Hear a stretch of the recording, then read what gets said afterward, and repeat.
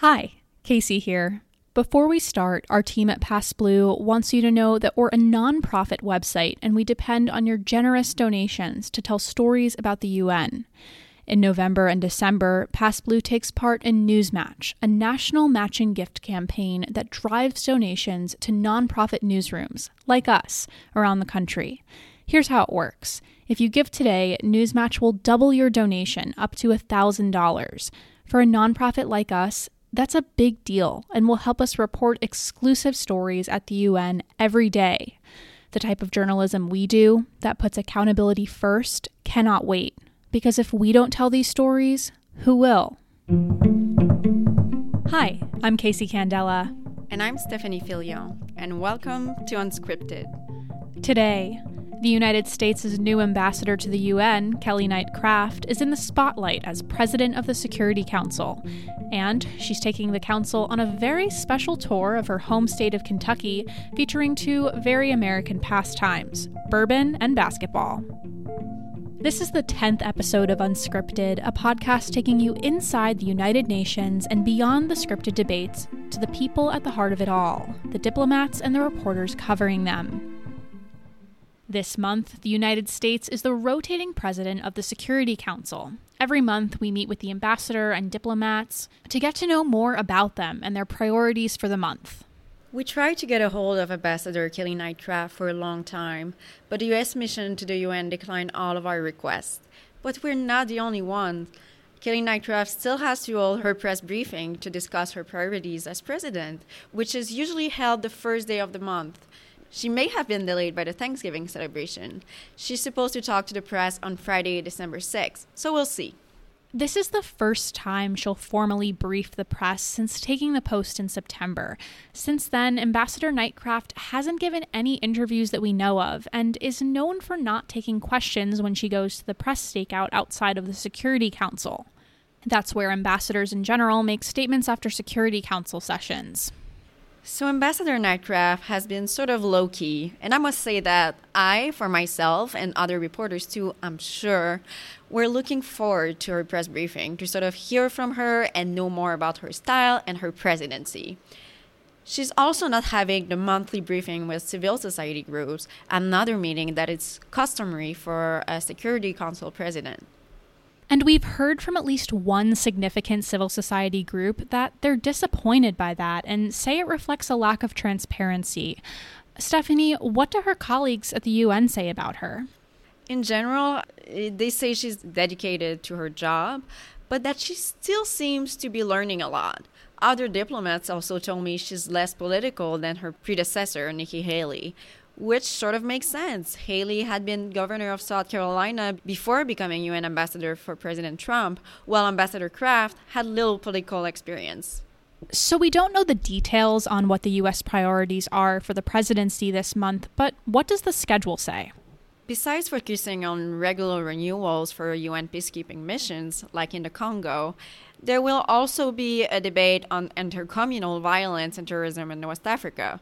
The U.S. mission to the UN is also organizing a debate on the role of philanthropy in post-conflict situations. We don't know exactly what that means, but at Ambassador Knight Craft's Senate confirmation hearing, she said that one of her top goals was to draw private money into the UN. After all, she's a philanthropist herself. Speaking of Ambassador Knight Craft's philanthropy work in Kentucky, PassBlue has learned and published an exclusive story about the ambassador taking her colleagues on the Security Council to her home state. It's an unusual destination, especially since we're used to seeing the council going to global hotspots or visiting peacekeeping missions. The latest trips include going to South Sudan, Iraq, Mali, and Burkina Faso. They also went to Ethiopia to visit the African Union headquarters in Addis Ababa. Stephanie, what do we know so far about the trip to Kentucky? First, let's distinguish things. This is not going to be a UN-sponsored trip. This is going to be sort of a retreat, one like China did when it held the presidency about a year ago. The country invited other diplomats to 3 cities in China and paid for it. In the US's case, individual member states are paying for lodging and air travel. In general, Security Council trips need a mandate, and it would have been hard for the US to find something that fits with the UN mission to go to Kentucky. On the agenda for the council trip is dinner at the state governor's mansion and a bourbon tour. That's pretty different from visiting conflict zones. Is it common for the Security Council to take these so-called side trips? It happens. There was a trip to the Dominican Republic last spring to say goodbye to the French ambassador François Delattre, who was leaving after 5 years at the UN. And funny enough, he didn't even attend. And there was also a council trip to Sweden in 2017. But it's not that common. So Kelly Nightcraft is definitely trying to do something special here. It's part of the council's new way of working informally called SOFA Talks.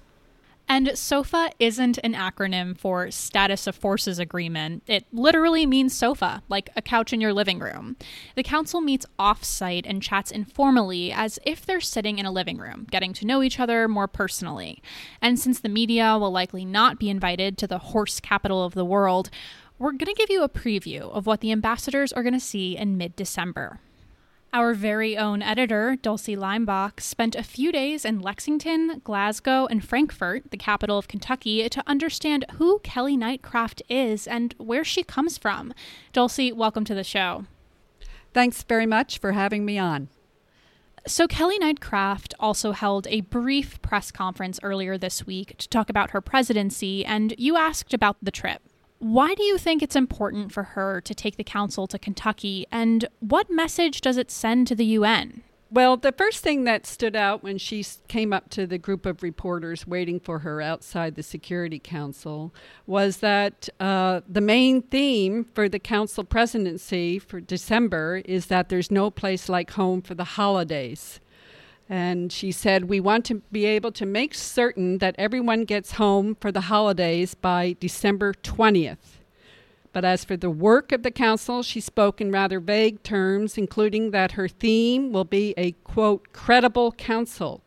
One of the interesting parts about Kelly Nightcraft's very brief discussion to the reporters waiting to hear about the trip to Kentucky was that she became very animated when she described the trip. To me, that meant that she was very, very excited about this trip and very excited to show off her state of Kentucky, which is considered a southern state, not quite the deep south. Well, what's sort of also interesting is that Nikki Haley had wanted to take the Security Council to South Carolina in September 2018, but there was a hurricane, so they had to cancel that trip. So this feels like a Nikki Haley playbook. But the fact is that Kelly Nightcraft is very, very prominent in her state and obviously very proud of it. And it's a way for her to shine outside the UN, which is sort of a difficult place to shine. And it's a way for her to feel confident, to give off some confidence, and to also show off to Kentuckians that, you know, she has this fairly important job in the Trump administration. So there are a lot of meanings to this trip, and not all of them are obvious. So politically, what are they going to see in Kentucky? It seems like a jaunt to look at Kentucky itself and to introduce to all the 14 other ambassadors who come from all over the world what Kentucky is about.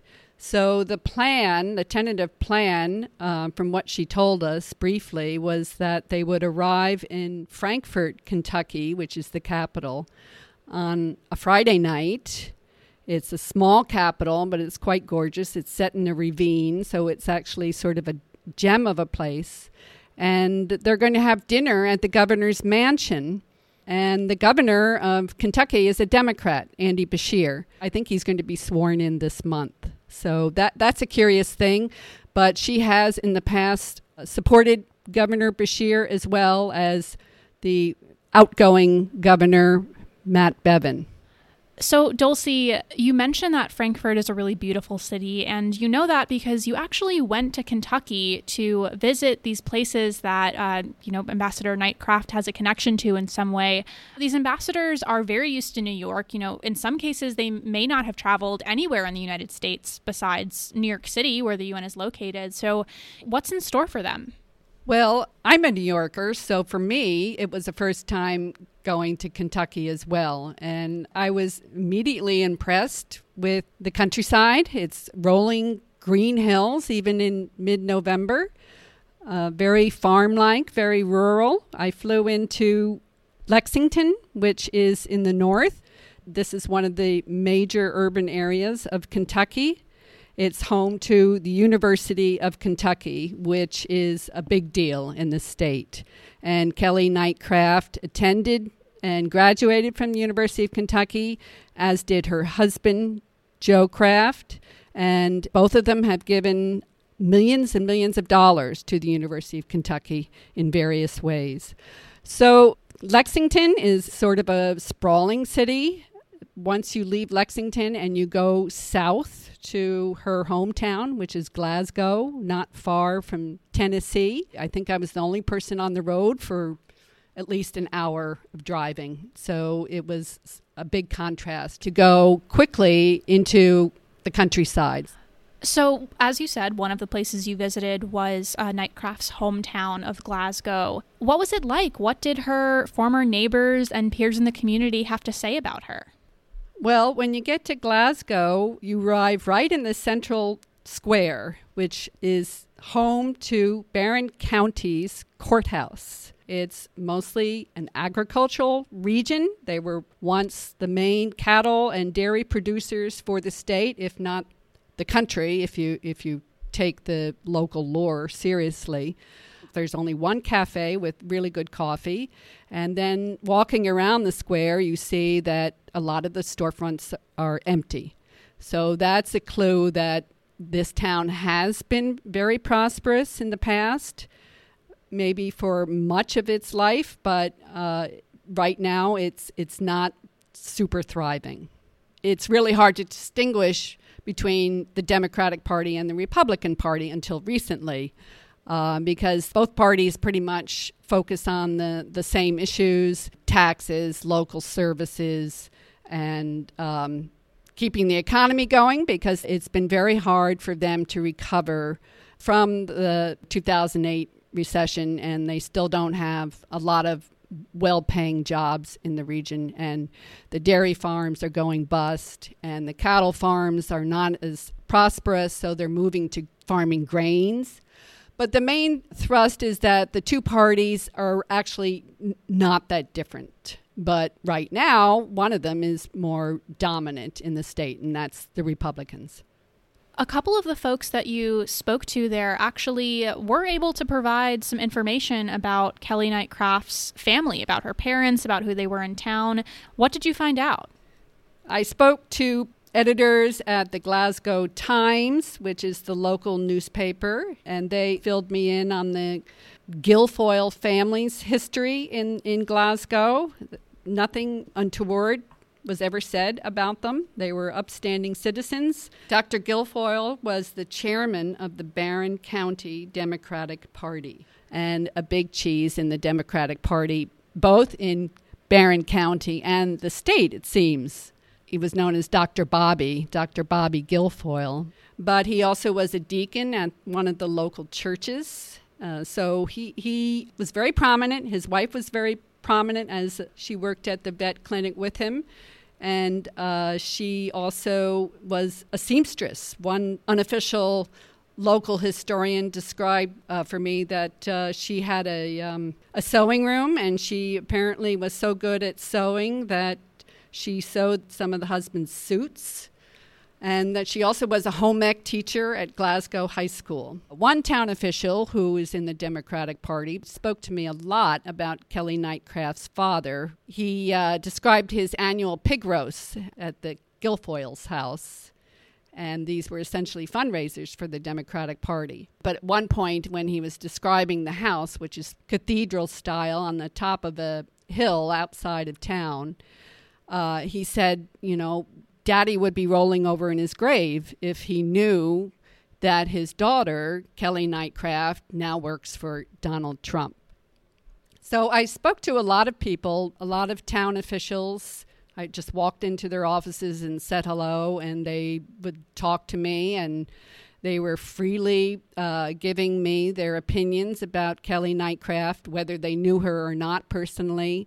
A lot of people are very, very proud of small town girl ending up at the UN with the ambassadorship, and has a very prominent position not only in the U.S., but she's representing the U.S. to the rest of the world. So this was repeatedly said to me how impressed they were, how proud they were, regardless if they were Democrats or Republicans. They felt that she did them well. But it's important to note that the Security Council won't be visiting Knightcraft's hometown of Glasgow, but they will be visiting Frankfurt and Lexington, 2 places you did visit on the trip.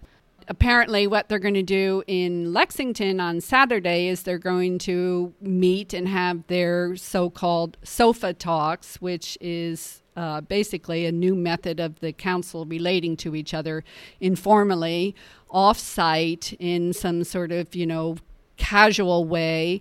It's unclear if these sofa talks really produce positive vibes or whether they're just an experiment. But it is a way for them to try to understand who they are as people, as humans, and what makes them tick. And apparently they're going to do this sofa talk at something called Alltech Industries, which is a local business. Then they're going to go to the University of Kentucky in the evening and watch a men's basketball game. And as someone in Lexington told me, this is the deity of the state. The University of Kentucky men's basketball team is what gets people up in the morning. I think on Sunday, it's a 3-day trip in Kentucky, which is how many days I spent there. I never once had bourbon, but I did have chocolate bonbons with bourbon in them. It's a big specialty. You can get them in just about any store in Kentucky. But apparently they're going to go to a distillery. I don't know which one. There are many distilleries. And they're going to take a tour, and they're going to bottle their own bourbons. Some of the council members are Muslim, and so I'm wondering what the thinking was by the U.S. in arranging a bourbon tour. Well, it sounds like an all-American tour of Kentucky, and regardless of whether the ambassadors drink bourbon, I'm sure some aspects will be a real treat. Perhaps there's some bourbonless chocolate to be had in Kentucky. But not all of the 15 ambassadors are going on this trip, Dulcie. Who's going to be missing?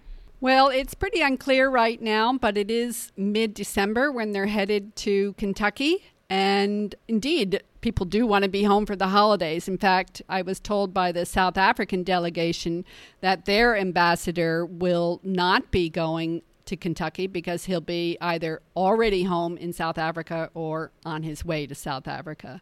And a recent rumor, given the fascination about this council trip to Kentucky, is that one ambassador is not interested in going, and that ambassador happens to be one of the permanent 5 members. I'll leave that up to you, but I'll name the P5 as they're called. It's the U.S., France, China, Russia, and UK. So we know Kelly Knightcraft is going. I understand the Russian ambassador is eager to go, so that leaves 3 other ambassadors. Well, there's nothing like a little intrigue to spice up diplomacy, but Kentucky is not the only trip the Security Council is taking this month. I understand the Security Council went to Washington, D.C. Dulcie, what do you know about that?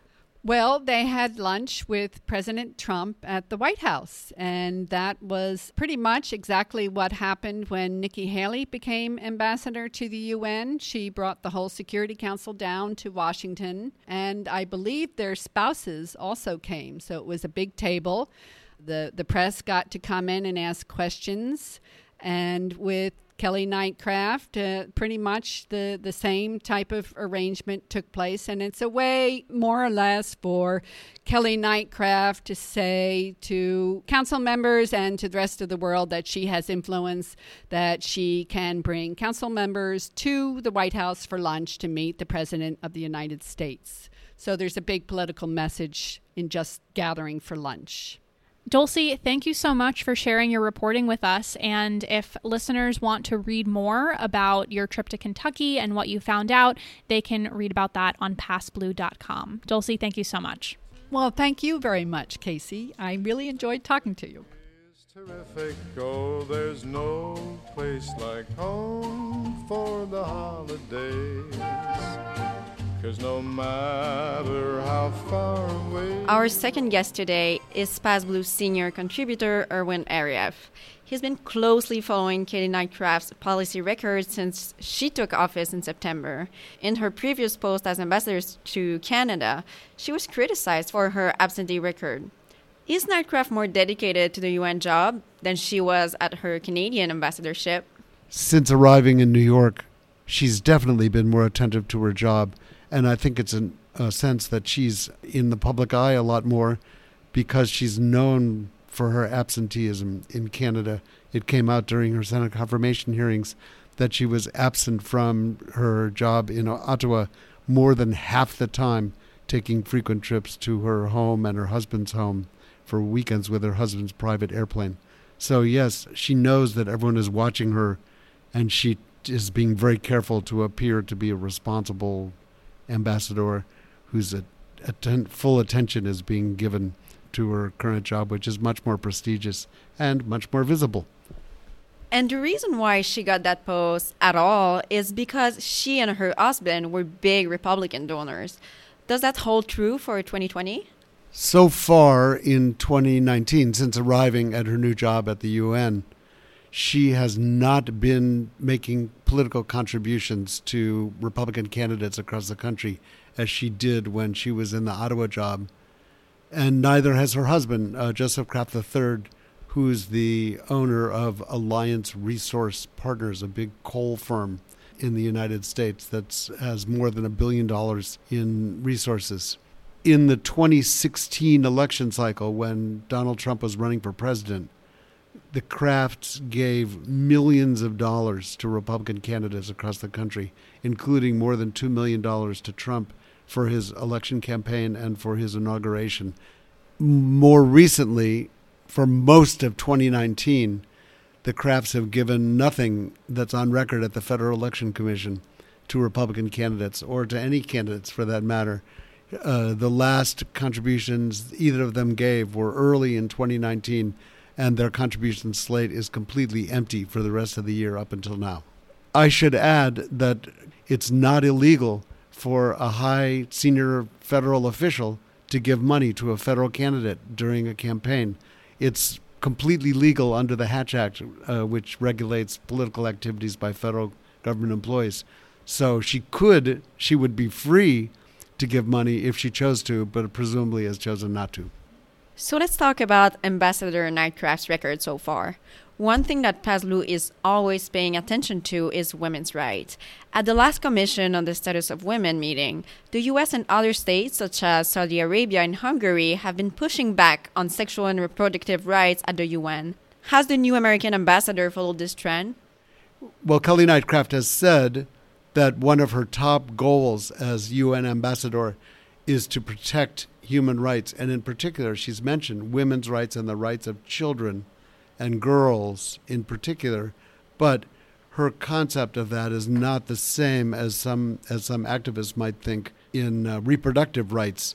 She seems much more concerned with the conditions of people in refugee camps, for example, and has made it clear that she is not in favor of abortion rights.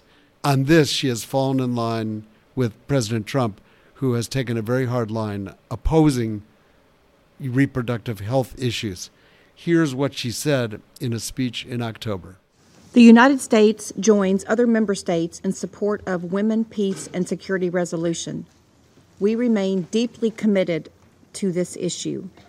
I commend South Africa for the cooperative spirit in which it led this process.